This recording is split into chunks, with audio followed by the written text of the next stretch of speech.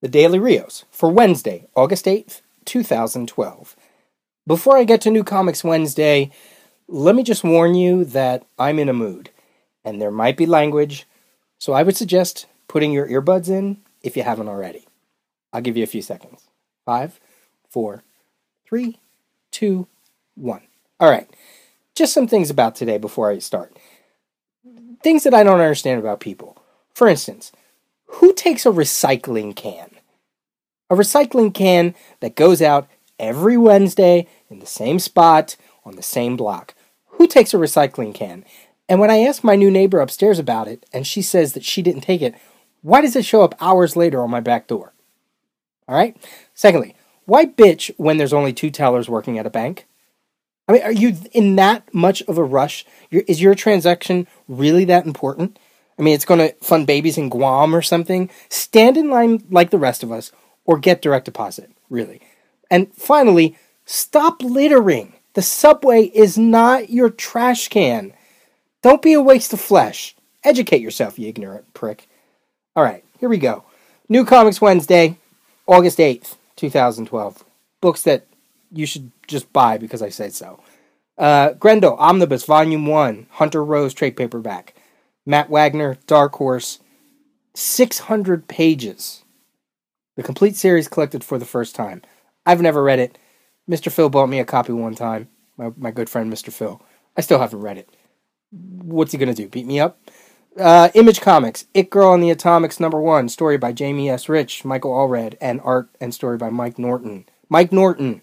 Buy it. Support him. Help him out. Avengers Assemble #6 from Marvel. Yes, a Marvel title. Guardians of the Galaxy on the cover. Marvel, give Star-Lord his costume back from around like Annihilation and Annihilation Conquest and all that. His old costume's great, but that one was really cool. Come on. District Comics, An Unconventional History of Washington, D.C. This has a ton of artists. Scott Brown, Chad Lambert, Jim Ottaviano, Matt Dembecki. I don't know. It just looked kind of cool. Stories about Washington, D.C. I don't know. There you go. It's from Fulcrum Publishing, $24.95. Look it up if it sounds interesting. Stop being lazy. Eyes of the Cat, Humanoids, Alejandro Jodorowsky, and Mobius. It's about a man, a bird, and a cat. $34.95. It's Mobius. It's Humanoids. It should be fine.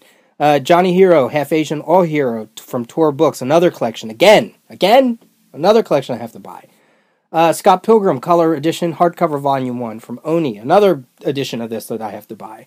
Double dip, triple dipping on some of these things. Archer and Armstrong #1 from Valiant, if that's interesting to anybody. I missed it the first time. I'll miss it the second time. Right State hardcover from Vertigo, written by Matt Johnson, art by Andre Muti. $24.99. It's a hardcover from Vertigo. Looks interesting. Look it up. If the premise grabs you, buy it. If not, oh well. Punk Rock Jesus 2 by Sean Joseph Gordon-Levitt Murphy. Another book that if the first issue grabbed you, #2 is out today. And finally, Batman #12 from DC Comics. Why am I talking about a Batman comic? Because the artwork is by Becky Cloonan. And all those people out there that said DC needed to hire more women, there you go. Becky Cloonan on Batman. Becky Cloonan, great female artist on Batman. You can't get much high profile than that in the mainstream. So I have to imagine this book is going to sell like hotcakes because all those people want more female creators on DC Comics. Well, there you go. I hope you bought it. I hope you pre-ordered it. And you put your money where your mouth is, you big mouths. And finally, did everybody see on CBR what's going on there? Tony Moore seeks co-authorship of Walking Dead. 6 months after suing longtime collaborator Robert Kirkman over the proceeds to The Walking Dead, artist Tony Moore is asking a federal court to declare him co-author of the lucrative horror franchise and several other comic book properties. That's right, he filed a complaint Tuesday against Robert Kirkman.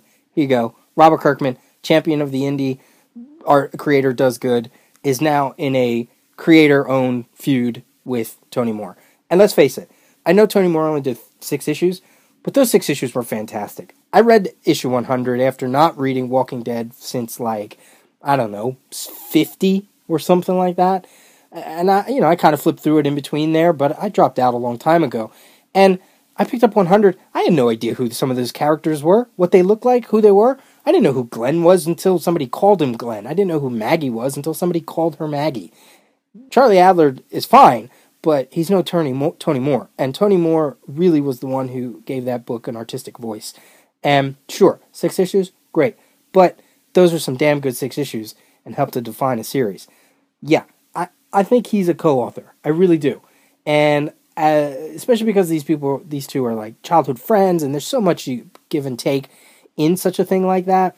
I don't blame him. I don't blame him for doing this. And this whole Kirkman is the poster child for indie rights and creator rights and doing good for your own, with your own projects and stuff like that. Nothing like this should even be.